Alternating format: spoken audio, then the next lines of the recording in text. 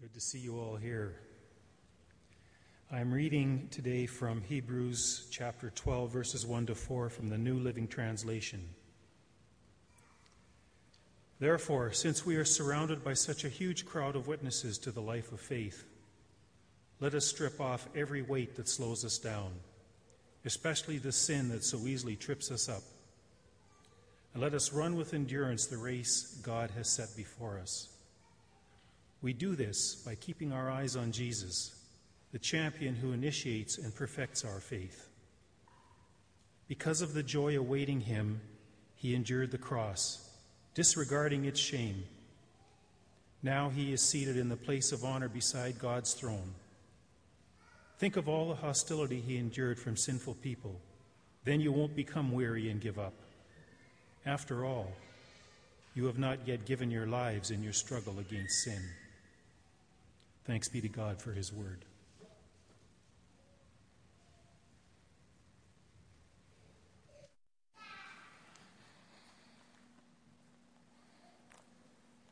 Thanks, Barry. Let me also say good morning and welcome this morning. Rio 2016. It's now only days away. Rio 2016 marks the first time a South American country will host the Olympics. So history's being made this week. Canada has all of its athletes primed and ready to go. Some are there already. Russia, I'm not sure of the latest update. I think some are going, some are not. The road to Rio. We'll get a chance to learn about this great country of Brazil, the fifth largest country in the world behind Russia, Canada, China, and the United States. Beyond sport, Brazil is known for its great diversity, its culture, its mix of colonial and modern architecture. How many, by the way, have been to Brazil? Oh, there's a few. Great. Total population of Brazil is around 206 million, making it the fifth largest country in the world. It's the largest Portuguese-speaking country in the world. Hey, we have somebody over here that speaks Portuguese. Yes, I just saw you walk in. Soccer is the most popular sport in Brazil. Some of the greatest players in the history of the sport have come from the country that has won a record 5 FIFA World Cups, highest number for any nation. But don't forget about that country to the south, Chile. Yeah, anybody here from Chile? Yeah, there's a few people here from Chile. And I think you maybe won a game or two lately, right? Defeated Argentina. Chile is great. What do you say, Viva Chile? Yeah, so the road to Rio will be busy with athletes flying in from many nations of the world, and all eyes will be on Rio. What a great opportunity for us to think about another road. That's the road to real. The road to real. Real life, real experiences, real struggles, real solutions, real faith, real challenges common to us all. And on that road and at the end of the road, finding something that's very real, that satisfies and gives hope and meaning to life. So the road to real. And so this is a brief 4-week series, and I'll be joined by Sid Page and Pastor Norb, who will, by the way, be back among us next Sunday. And this morning, we're just going to start this series by looking at the first verse, Hebrews chapter 12, verse 1. So we're going to stay in Hebrews, the first 4 verses, for the next 4 Sundays. So the writer to the Hebrews says, therefore, and we're not sure who the writer is precisely. There are lots of different speculations as to who this writer is, but we don't know for sure. Therefore, since we are surrounded by such a huge crowd of witnesses, or you could say spectators, to the life of faith. Now, obviously, we're surrounded by a lot of spectators from the past who have filled the stadiums of faith through the centuries. A massive building project has been underway to provide the venues for the gathering of the world, and it always seems like at the Olympics it's the last minute, will they get it built or not? Brazil is in the midst of its worst recession in 25 years. The economy predicted to shrink by 3.5% this year. Certainly challenging for many of the Brazilian people themselves to attend to buy tickets while their minds are focused on their financial stability. The country is also hit by many other concerns, from the political scandal surrounding the president, to fears about the Zika virus spreading in the country, to the worries about the high crime rate and whether the security can hold up during the games. So these are challenging days in Brazil, not to mention anything about the water. And the notice that went out to the swimmers that they should keep their mouths closed when they're swimming. I think they need to invent a little grill there somehow to just so it's not a pretty scene. The stadiums are being built. Millions of people will be right there to witness the sporting events, and many of us around the world will be keeping a close watch on it through the various media sources. So let's begin with the first word of the first verse of Hebrews chapter 12, and it's the word therefore. Therefore, since we are surrounded by such a huge crowd of witnesses to the life of faith, let us strip off every weight that slows us down, especially the sin that so easily trips us up, and let us run with endurance the race that God has set before us. I know you've often heard it said that when you come across the word therefore, we would be very wise to stop and just ask what that word is there for. Why does the word therefore launch us into the 12th chapter of Hebrews? Well, in this case, it's a connecting word between the two chapters. The writer is connecting what he has just said about men and women of faith in chapter 11. And now in chapter 12, he's laying a new thought on the foundation for these people of faith in his day. So the writer, the people of Hebrews 11, had their race in their day, and they ran very well. But it's past. But now in Hebrews 12, the writer is turning his attention to his own community of faith. How are we doing? And the bottom line is, he wants his friends, he wants the people who he's writing to also run well with great endurance. So you're going to see that in the next few weeks, there's a key word to these 4 verses, and that key word is the word endurance. It's a word that we all need to be reminded of. It's a reminder that we all need to run today's race well and to run it today. So let's start there, running the real race today. The writer chose to wrap his thoughts around the sport of foot racing. Today, I'm sure if this same writer was in the stands in Rio, he would have a smattering of choices. You could imagine the ideas that would be flowing out of his mind as to how he could draw some spiritual metaphors. The games have changed, new venues have been added. But I guess in general, not a lot has changed.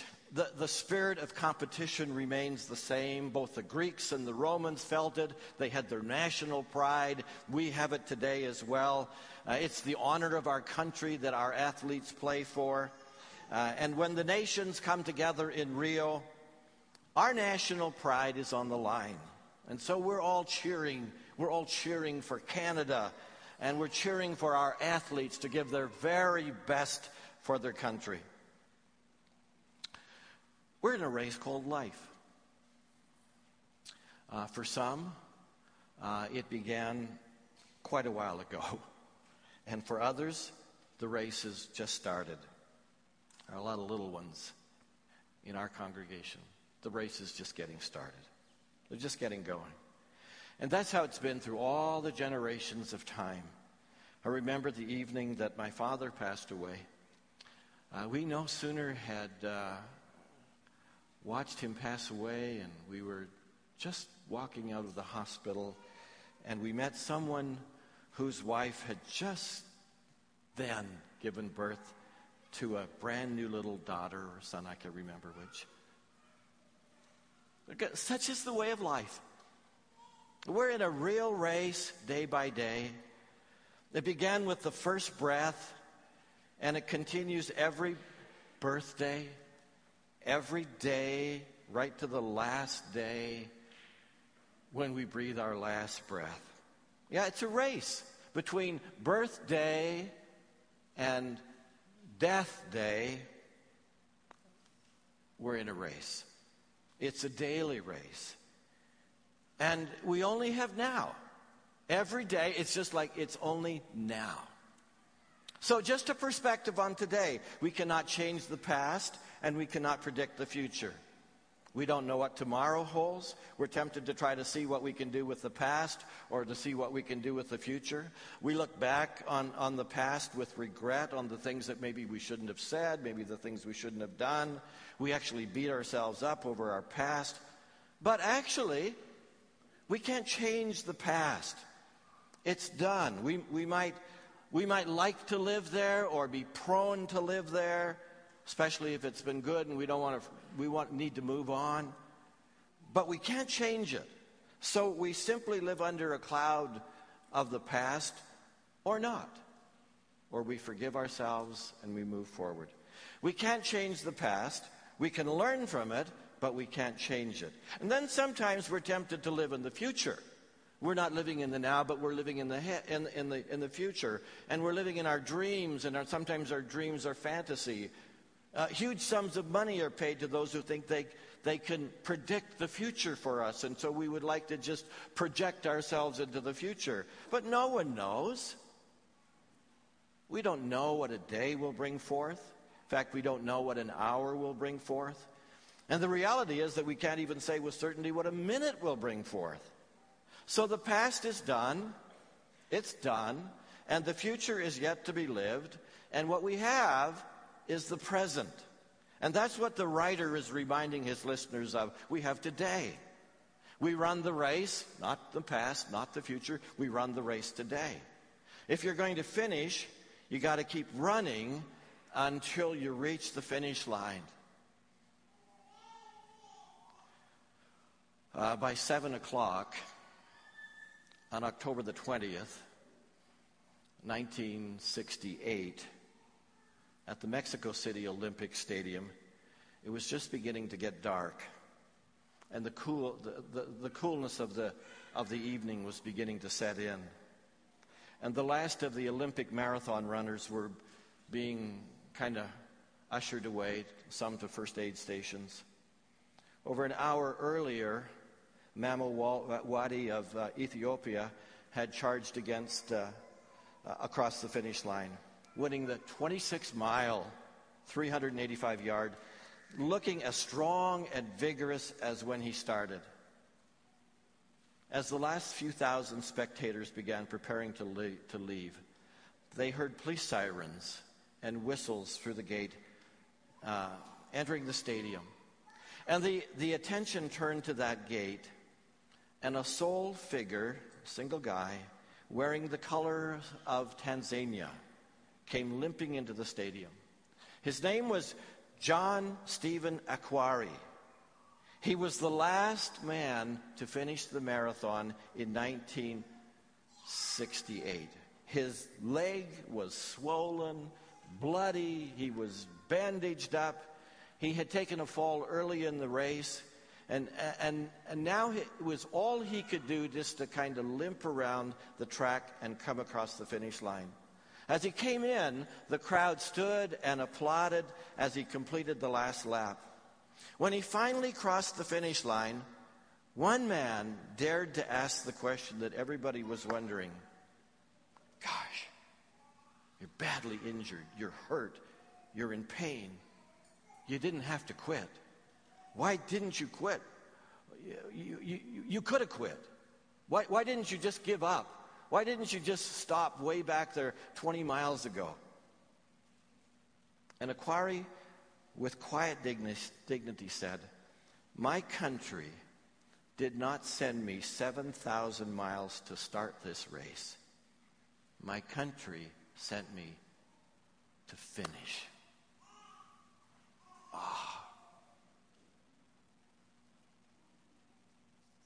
So it is with God. God didn't just send you to start this race.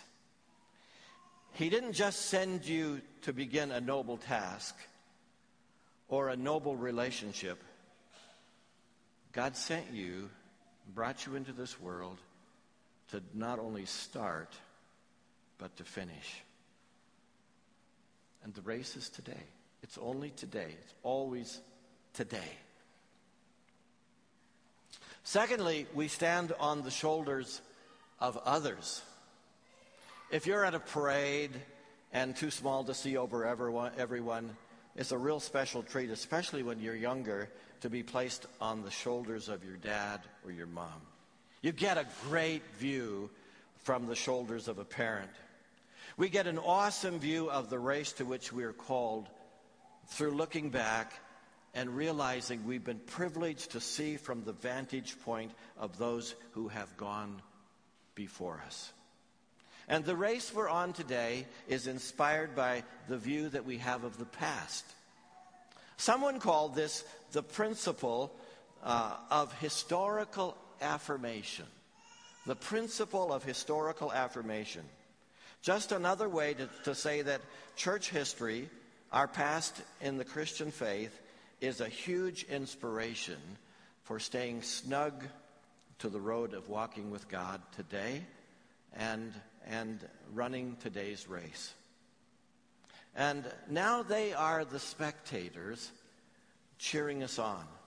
I mean, usually we say to one another, don't be a spectator in the Christian faith. Come right down and be on the playing field. You're needed on the playing field. But, friends, they were once on the playing field. And they laid it all out there. They gave everything they had, and now they're gone. So that's that connecting word, therefore. And it connects us to the past, to Hebrews 11. There's a whole list of men and women who stood up, who left it all on the field, and they kept on trucking until they died. There's a lot of amazing people in the stands. Jacob is there. And he was a liar and a cheat. He made a lot of mistakes. But he's cheering from the stadium. He's saying, I know how guilty you feel because I felt that in my life too. But he's saying, keep on trucking because I did it. I made it. And it's worth it. And God called Moses to go back home to Egypt and lead his people out of the country. And you remember he spoke to him out of a burning bush? And God says, you got to go back. You got to go back home and you got to lead your people out. And God says, really, God? You want me to go back to Egypt? Sure. And what do I tell them? Do I tell them I heard a voice coming out of a bush? And they're going to say, what kind of fruitcake are you? You want me to lead your people out? But Moses is up in those stands, and Moses is saying, I know what it feels like when you really just got to go this thing by faith. I know what it feels like when you want to throw in the towel. I know when you think you're inadequate for the task. You don't have the words and you don't have the strength, but you just keep on moving forward because I'm for you. So there's a long lineup of real men and real women and David and Jeremiah and Rahab and Daniel and all the list just goes on. And if you're real quiet some days, you can just hear those cheers. You can just hear those cheers from the stands. It's the principle of historical affirmation. Church history is the inspiration for church ministry. In 1531, a man called Thomas Bilney was burned at the stake because he was convinced that every person should read the Scripture. And watching in the crowd was a man named Hugh Latimer. Latimer looked at Bilney and decided that he wanted to find out about a man that would die for something like this. Like, who is this guy? Hugh Latimer ended up becoming a Christian. He eventually became the Archbishop. Then Bloody Mary came to the throne, and many more were martyred. When they wrote the Westminster Confession of Faith, people came forward with cropped ears and missing arms, and they were on crutches because they came down onto the playing field and they were counted. And Hugh Latimer was one of those people, as was his fellow Archbishop Ridley. And as they were burned at the stake, Latimer looked at Ridley and said, "Be of good cheer, Master Ridley. Today we shall light a flame in England that no one will be able to put out." Where do you think Hugh Latimer got that kind of faith, that kind of courage? Let me tell you. He got it because every time he closed his eyes, he saw Bilney burning at the stake and praising God. And he said, "What does this guy have?" The stands are full of people from the scripture that we have known well, we've read about for years, and they're in heaven. They're the Pauls and the Marys and the Marthas and the John Wesleys and the Martin Luthers and the C.S. Lewises, and on and on and on and on. And there are people who have moved on to heaven in recent years, in recent decades. My grandfather inspired me, if even for a short season of my life, he inspired me. I have an image in my mind when I think of my grandfather. As a young kid, I would go down the stairs to the basement where my grandfather in his senior years had a room. And I would see Grandpa on his knees. He was praying. And he had the Bible spread out on his bed, and he was on his knees praying. He was a man of prayer. He was a student of the Word. And that speaks to your heart when you're 10 years old, and you never forget it. It's powerful.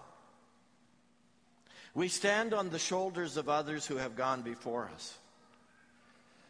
And then thirdly, the cheers are intended to inspire us. Therefore, since we are surrounded by such a huge crowd of witnesses to the life of faith, the spectators in the stands are now all gone, right? They're in heaven. But it's like they're cheering in the stadium of our faith journey. The word witnesses is actually the Greek word for martyrs. Of course, not all the people in the stands were martyred, but indeed some were. And they suffered for their faith as they walked with God. And it's not suggested here that these men and women now in heaven are watching us as we run the race, like people seated in a stadium. These people are not witnessing what we're doing. Rather, they are bearing witness to us that we can make it, that we will get to the finish line. And God will make a way for us too, just like he did for them. They're saying to us, it's worth it, it's worth it, it's worth it. Keep going, don't stop. We've run it, keep going, you'll make it. When Napoleon was leading his army through Egypt, he stopped at the pyramids and he gathered his troops around this monumental expression of human achievement. He brought them around the pyramids and he said, "Men, 40 centuries look down on you. 40 centuries. This is what was achieved through the eons of time." There are people from every walk of life who surround us in the faith and who cheer us on. Not literally. Some might say that the people of heaven see us. They see everything that happens there. We have no real biblical evidence that that's true. I mean, how could there be happiness in heaven if they're looking onto the earth in the brokenness here? But the story of their lives and their influence is there. There are cheerleaders, and there are the cheering crowd that's pulling for us. They're the witness of the past that's saying, you can do it, you will make it, we've been there. We're at a race, in a race, and at the end of the verse, It simply puts it this way, and let us run with endurance the race that God has set before us. Actually, the word race in the original language is the word agon. Kind of a fitting word, because we get our word agony from it. And sometimes the race we're in is filled with agony. It's a hard race. We're running the race, and it's demanding, and it's challenging. Have you ever lived a year that wasn't challenging? I don't think there's anybody that lives a year that's not challenging in some way. What's ahead of us will include many tests, lots of tough times, and we never know when they pop onto the radar screen. But only we know too well that it's an agon race. It's a race of agony at times, not always, but at times it is. We'll flesh this out a little bit more in the coming Sundays, but the writer reminds us of a few things.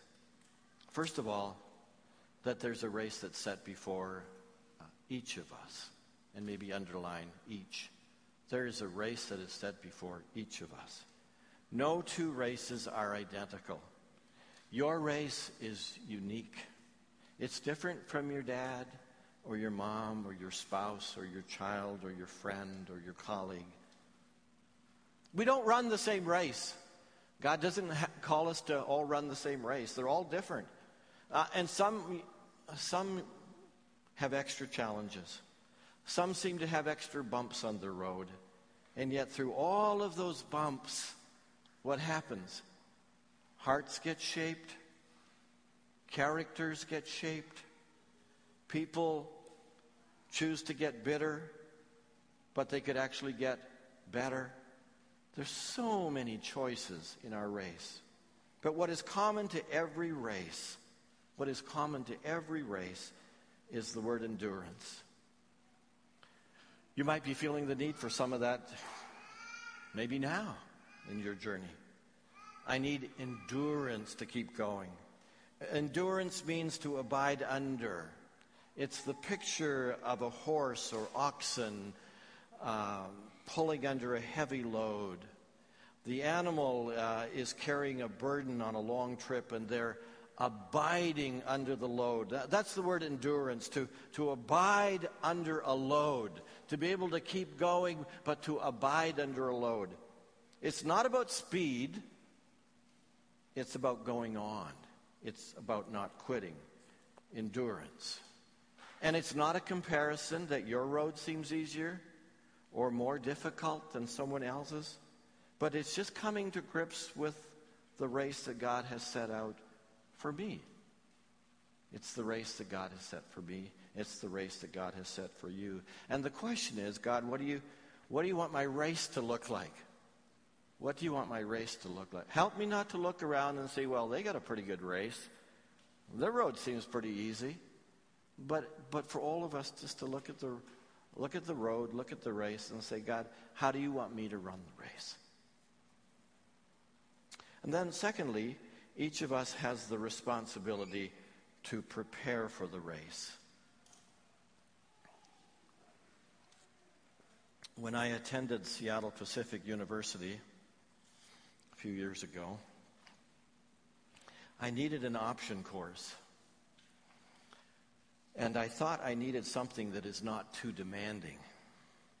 So I signed up for the cross-country phys ed course. It's an easy 2-hour credit. Just take it and, I was going to say run, but that would be what it was. Take it and run.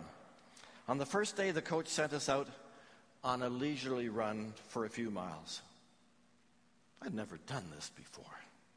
I'd never run half a mile in my life. Suddenly, I'm with this pack of guys who are runners. They're loving this. Didn't take very long, and I was sputtering. About a mile in, I'm slowing down considerably. About mile 3, I'm really wondering about 2 credits. This is ridiculous. When I finally got back to the gym at the end of the run, my stomach said, "You've been hard on me today, and I'm going to let it all out." And it did. I decorated the closest bush quite nicely. And I realized, I really hadn't thought about this.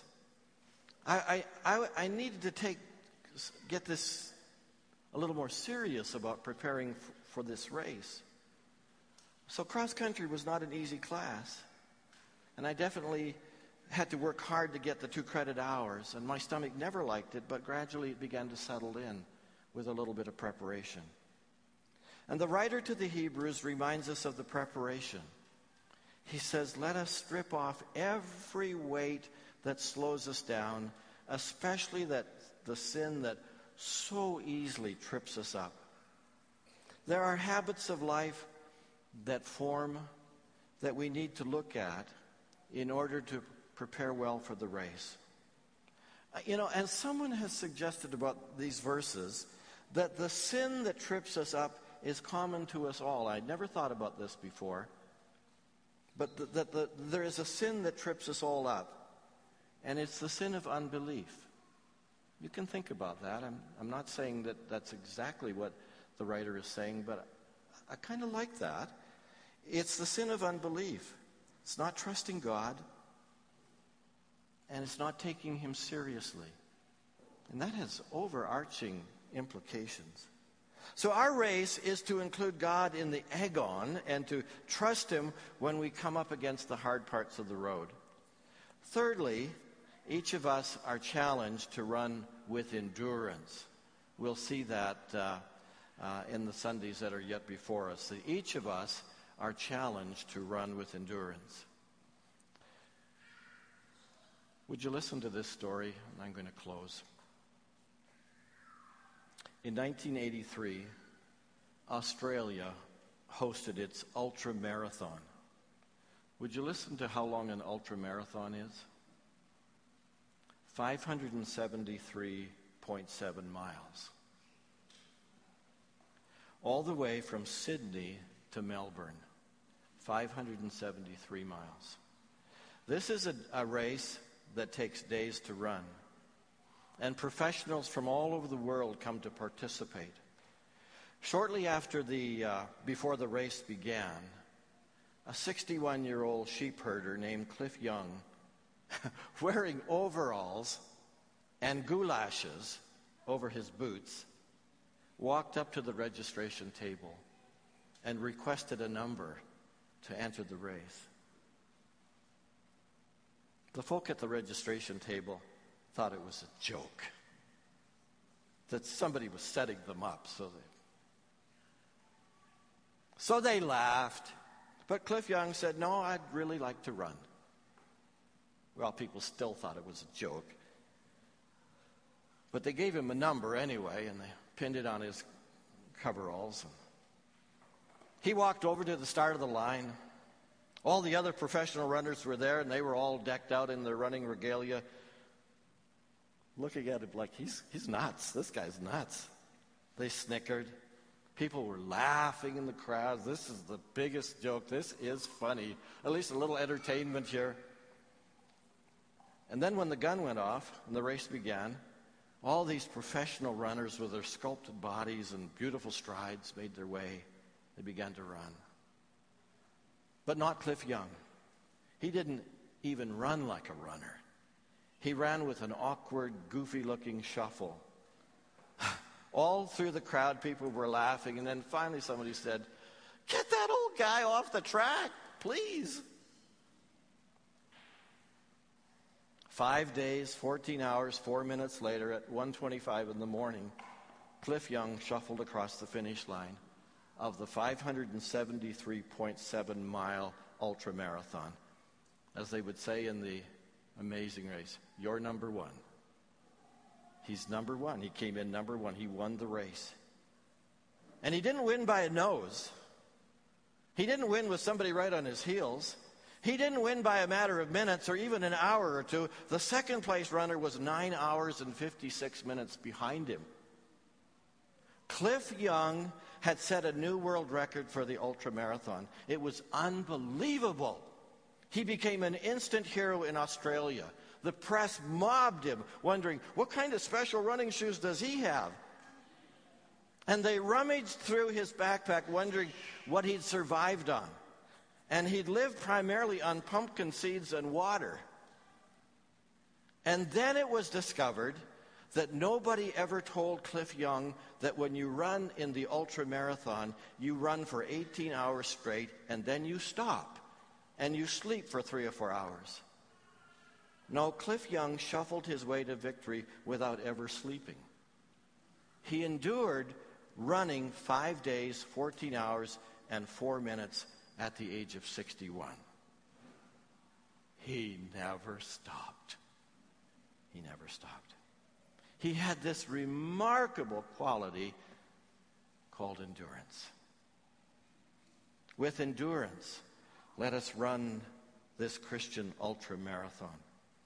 Some of you here today might be facing unbelievable problems. Some of you here today may be hurting deeply. Some of you here today might be struggling financially.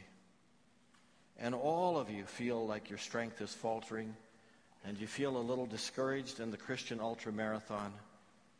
With endurance, let us run the race. And the race is the one that God has set before you, me. They're different races. The race needs constant preparation, and the race calls for God's strength to give us endurance. Actually, there's a verse in the Bible that calls it God endurance. And we'll talk about that later. Would you stand with me and let's pray together?